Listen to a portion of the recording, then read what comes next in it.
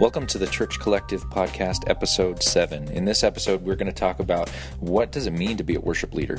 What do you need to do to become a worship leader? We've had a few people come to the churchcollective.com and have left questions saying, hey, I feel like I should be a worship leader. I feel like God's got a call on my life to do music ministry, but I don't really know where to start. So a few of our worship leaders got together and talked about that for a little while.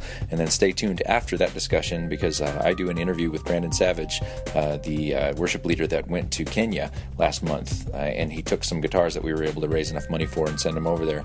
I was able to sit down with him and unpack with him how the trip went. So stay tuned after we talk about what it means to be a worship leader to hear the interview with Brandon Savage. And again, if you are following us on Twitter or if you like us on Facebook, we really appreciate that. And also on Instagram, we've been having this great community building there using the hashtag The Church Collective. So we would love for you to use that hashtag to show us where it is that you're doing worship. It's just been really tremendous to be able to see pictures of worship going on all around the world, and we would love to be able to pray with you. So here we go, the Church Collective Podcast, Episode 7.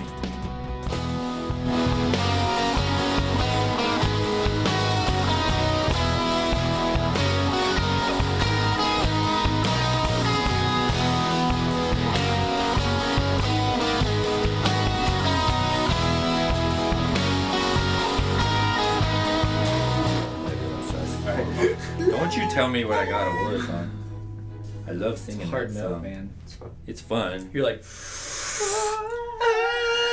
It's great, yeah, so we had a wonderful, wonderful time of worship this morning and had everybody come towards the stage as we charged our new lead pastor that we voted and affirmed this weekend. Well, I don't know. We don't know what the results are yet, but I'm sure he was affirmed. We'll know next week. But we all voted for him and we came forward. And in our service, we used that as an opportunity to have everybody stay forward and worship. And I think just unanimously positive, which was really cool. We did some really great songs. So that was cool. If you're thinking about doing that, I encourage you to do it if it seems like your room has people that are excited about coming forward. You got to make sure you got those people that want to do it. There's just a great sense of community for that. But that is another podcast episode. In this episode, kind of based on some of the emails that we've been getting on the churchcollective.com from younger guys, one gal too, that are saying, I feel like God has called me to be a worship leader, and I don't know where to start. So I've pulled together some worship leaders here just to go around the room.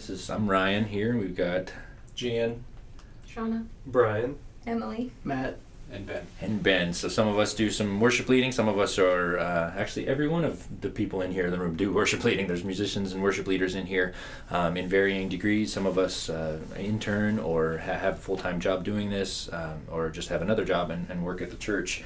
So to start, for me, as I've been thinking about how to respond, I'm going to be calling back some of you guys this week if you're listening to this before you've heard from me. To start, for me, to really become a worship leader, you've got to really invest yourself musically and invest yourself spiritually in the Bible because the life of any Christian, and especially a worship leader, is going to be the Bible. But then we also have the practical application of Psalm 33:3, which tells us to play our instruments skillfully, to sing to the Lord a new song. And I really take that to heart, and you can really see those people that are doing musicianship, they're becoming stronger worship leaders on their instrument because they see it as an act of worship to God, that their growing in skill is serving God, and it's also serving the body of Christ. What do you guys think? Yeah, I think that's a big deal. It's worship leadership, if properly done, it should be a joyful burden. Like you should feel like a just a deep desire to do it to the point where you understand that you're not a rock star. Probably 90% of worship leaders, probably 99% of worship leaders aren't ever going to be worship rock stars. But there's that double duty that you're a musician, you're going to be training people most likely if you're in a high level of worship leadership, but you're also a pastor, you're directing service, you're leading people. Like your job is, if the group was a boat, your job is to captain that boat into the presence of the Lord, to use that analogy terribly. So there's a lot that is weighing on that position, and it's definitely work. It's not just like, I'm going to be a worship leader, and like Yay! How would you guys, I mean, you can speak from your own personal experiences, but what would be the difference? Like for me, I felt God was calling me to do this as a job. I serve as a worship pastor at Shelter Cove Community Church, and so I invested my education and all that towards going there, but you don't have to be a full-time paid worship leader. Like churches don't need a vocational worship leader. Like how is it for you guys in your lives? Like what would be the difference? How, say you're a young guy and you're trying to figure out if your God wants you to be a worship leader, what would you look for? What would you use to delineate between maybe I need to do that for a job, or maybe God has me going into the workplace but then also just serving at my local church? There's a lot of places where worship leadership can happen that's not on a church stage. There's opportunities like if you're part of a home group or small group and that that group does worship, or you feel a desire, hey, I want to do worship here. That's a musical opportunity. If you find in conversation you're one of those people that always kind of has an exhortational or like positive word for somebody that comes from Spirit, that's a worship leadership in conversation. So, and then there's a lot of churches that just don't have the budget for full-time worship positions, and especially all over the world. I mean, it's a very American thing that I'm going to go work at a church and be a worship pastor. Mm-hmm. Most churches don't actually have that position, and it's becoming rarer and rarer. So there's great opportunities. But if you feel yourself called, if you sit at home with your leadership instrument, if it's a piano or guitar or whatever, and you're worshiping at home, that's a good sign that that's something that is going to carry over, I guess. Make yourself available somewhere, and then also become faithful in it, even if you don't have there's no reward. You can't be looking for a reward in it. It's got to be purely like out of the desire of your heart, you find joy in it, and the simple reward is like knowing that you're praising God, that you're helping other people do that. It's definitely a different feeling worshiping, like playing music for worship than playing music for a band or your self project. It's definitely different. I mean, because I've done both now, and I think I didn't know, I was always drawn to worship, but I never had the courage to try, because I was just like, oh man, like I don't know, because that's a whole different pressure, because you're not performing per se for people, you're helping people get closer to God. Yeah. And it's a high pressure job because you have to be good. You can't be distracting. You can't mess up. So I just it terrified me a lot. But once you have courage enough to do it, it's totally a different feeling. The first time I ever played at one of the college groups, the first time I sang and I played, it was an overwhelming feeling that I could barely even sing because there was just so much feeling going through me that I had a different reaction, and I almost kind of had to kind of stand back a little bit and just kind of okay, where am I at? Okay, so let's keep singing. It was an interesting feeling, and it gets addicting. So it does, because I mean I've been playing up and down West Coast and stuff, and it's just been the same thing over and over again, but every time I play at Shelter Cove, it's just different because it's not for people, it's for God, and it just fills you up. It's crazy. You have to have it. I haven't had it in a couple weeks until today, and I was just oh my God, that's so awesome. That's cool. Yeah, there's a certain amount of community that you experience as a worship leader that you don't experience in just playing music on your own. You feel like you and the crowd are together working on going somewhere, and you should, as a worship leader, you should feel a burden for the spiritual nature of the people that you're leading. That's the big thing, is are we going there together? It's not I'm running off and going to go to head to worship place and you guys are coming to follow me. That's, I think, a big mark of if someone's a worship leader, they're in their heart they're going to be a burden for their crowd, or not the crowd but congregation, the people who they're leading. And I think that's an important thing. We try our best to do it. It's difficult because we have a real short changeover for the beginning of our service, but the community aspect of our service is really powerful. That it's our friends. It's the worship ministry that we're a part of is bigger than just those that are on the platform. So at any given point, we'll have the people on the platform, and there's at least 5 to 10 people in the crowd that are also a part of the worship ministry. So there's this great sense of community, like you said, that we're not a band performing. We are just happen to be the people on the stage with the instruments in our hands, going along with the room, leading them to the throne of God. which is tremendously, like you said, it's a tremendous responsibility to do properly. So if there's any encouragement, if you're thinking about becoming a worship leader, it's got to be that you've got to stay in your Bible. You've got to just you've got to become closer and closer to God, because if you don't do that, you can run dry really quick in any ministry position. If you're working at the church and you're not filling yourself up, you're not going to be able to pour yourself out for very long. So especially if you're a young guy and you're not involved in anything yet, now's your time to dig in real deep, learn about God, and to practice your instruments so that you can be prepared for the opportunity that God lays before you, which will come if you're faithful and you keep plugging away at your musicianship, and never forget that God calls us to strive to be better musicians. Like, it's good to practice, but if there was anything to ever practice for, it would be for worship. One last thing I think is really important is to remember that, or to realize and accept that, I would say it's very likely that the beginning is very, very humble.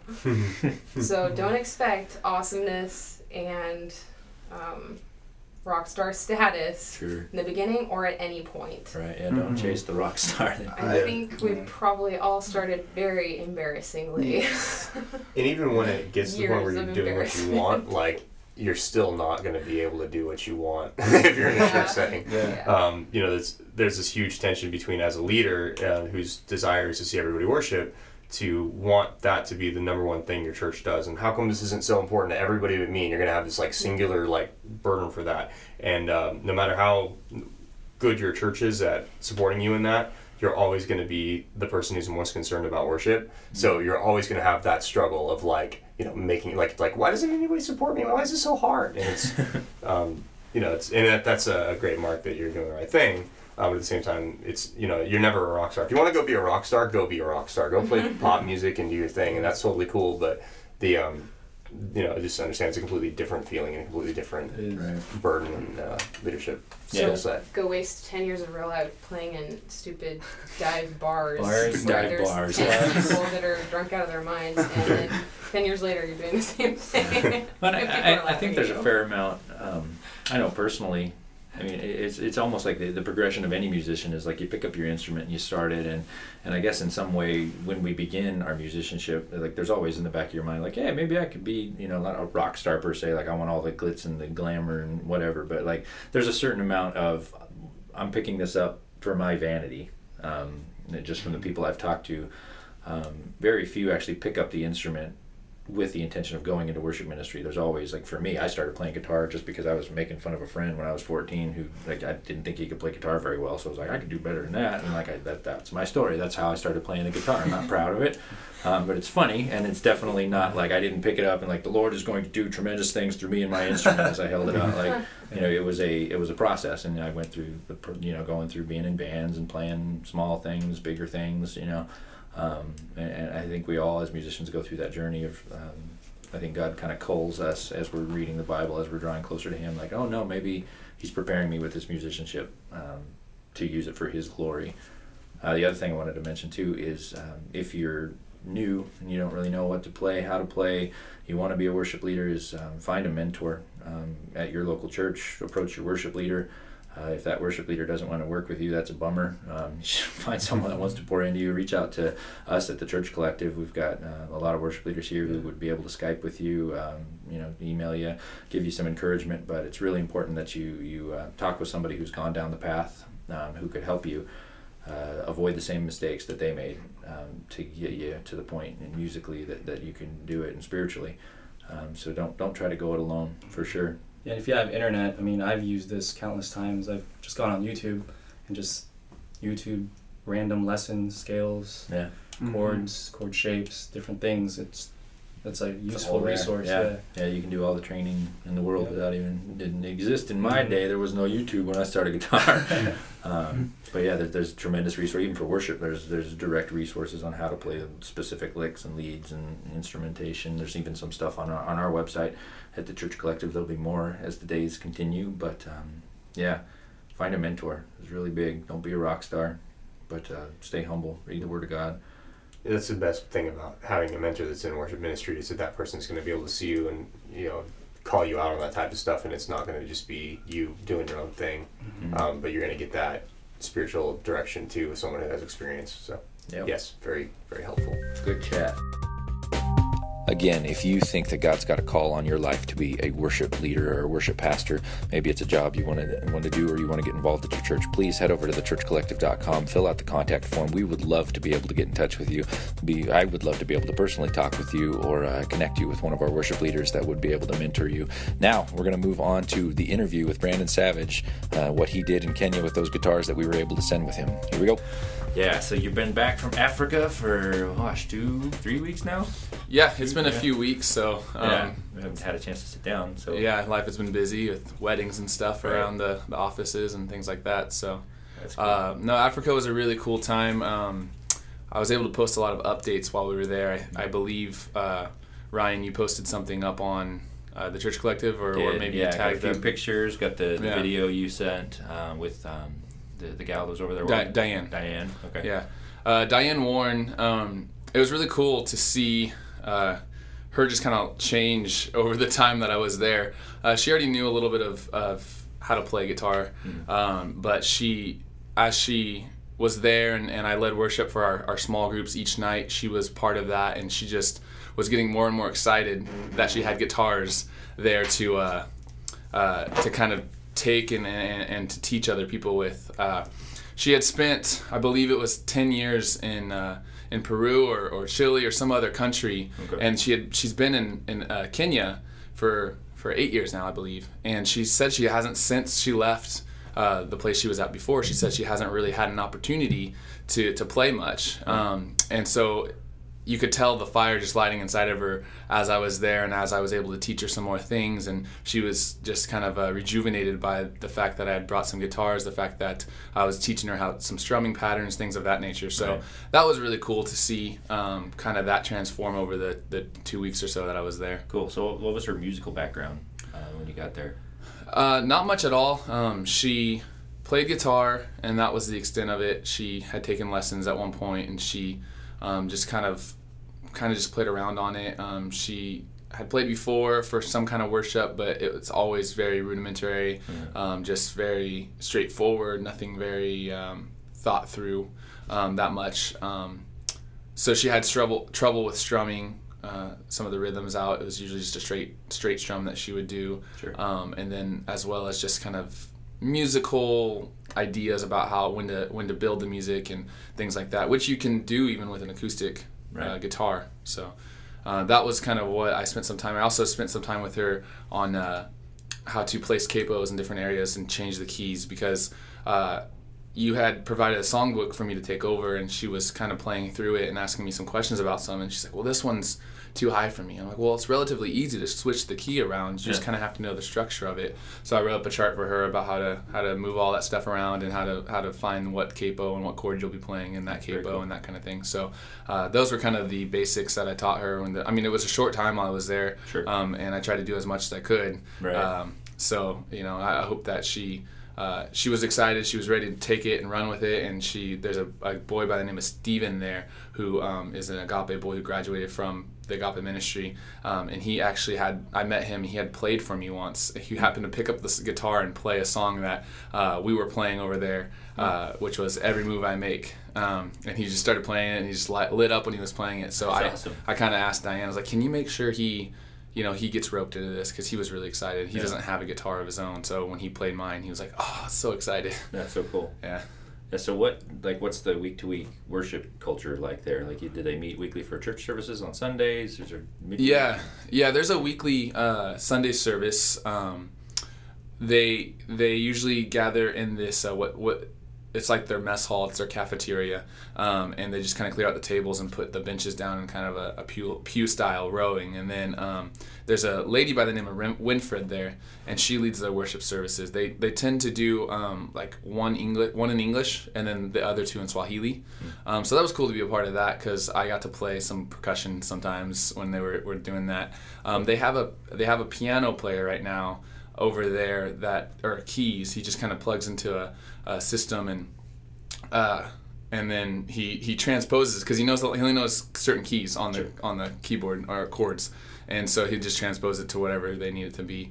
So that's kind of how the service goes. They didn't have any guitars or anything like that at first, but that's the idea that Steven, he actually wants to bring guitars in and start playing. So when I got back when I was over there, they do have a PA, kind of a makeshift PA, and they were using the cables, and the cables were just all messed up, and you just touch them the wrong way, and they cut out. So I actually there was another group heading out after I got back from Agape, and I took some just 1/4-inch cables and some speaker cables to the Agape campus or the Agape office here in Modesto. Oh, really? And they took them over there, so they were expecting that, and that was the only thing that we could have had in addition to the guitars. But it was really nice, those tuners.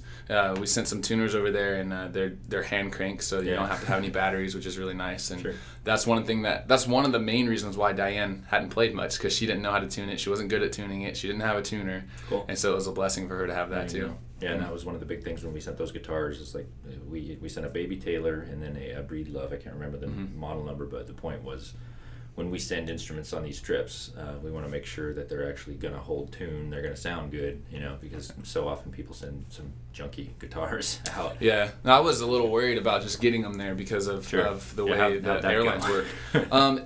The airlines were actually really cool about it. I was kind of given the impression that they were going to be jerks about it and not let us carry it on and want to charge us for it, and but they actually, like, on certain ones I'd walk on and the attendants would just say, hey, can I put that in the we flew British Airlines, so can I put that in the wardrobe? Nice.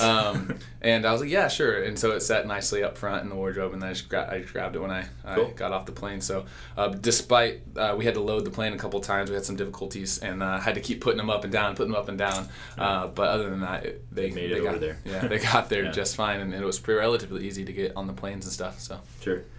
What do you have any observations on, like, the worship culture over there compared to the way we do church here, and we're in California? I mean, what kind of differences? Did you have any insights and growth? Well, some similarities. The boys over. In the worship that I experienced were younger kids. And so I was kind of surprised to find out that it was very similar to leading a junior high group in the States. Mm-hmm. They love movement, they love dancing, they love clapping and things like that. Of course, they tend to be more rhythmic, and so they clap, and they'll almost always have a 4-count clap, and then you'll get just randomly people popping in, adding some extra 8th or 16th notes, cool, or triplets or whatever claps. So that was pretty cool. And that was the main difference that I saw, was just the clapping. Also, we went to the Remand Center, which is a kind of like a juvenile hall, where kind of boys who are unwanted, boys who are criminal or do things that aren't good, they get sent there. And we went there, and when we went there was a lot of older boys there, about 16, 17, 18, as well as all the way down to youngers, and a few girls were there too. And we went there with the intent of leading a worship service there. And this isn't a Christian-based organization there. Agape is, but the Remand Center is not. So I was like, I'm not sure how this is going to go, And we walked in there, and when I started, we were doing the Deep Cries Out, the dancing to the Deep Cries Out by Bethel. And I started playing it, and they just totally changed. Just like the minute I started playing and singing, they were just ready to worship and ready to dance and sing to God. So I was kind of surprised by that, and that was really cool, because usually, you need a few songs just to get people warmed up. With my experience here in the States, it's just kind of, you got to have a few songs, get them warmed up, get them jumping around, and then finally they'll come up to custom to worshiping. But so they were just ready to worship at a drop of a dime, pretty much. That's really cool. Yeah. Thank you for listening to the Church Collective podcast. If you would do us the favor of heading over to iTunes and subscribing and leaving a rating, it really helps us be able to get the word out. Again, we have some campaigns coming up. We are just about ready to send some guitars to Cambodia, but we could still use your help to do that. There's a couple other great things coming, so stay tuned to thechurchcollective.com, and please continue to use that hashtag, the Church Collective, as we all collectively worship our God and help each other become better worshipers. God bless you.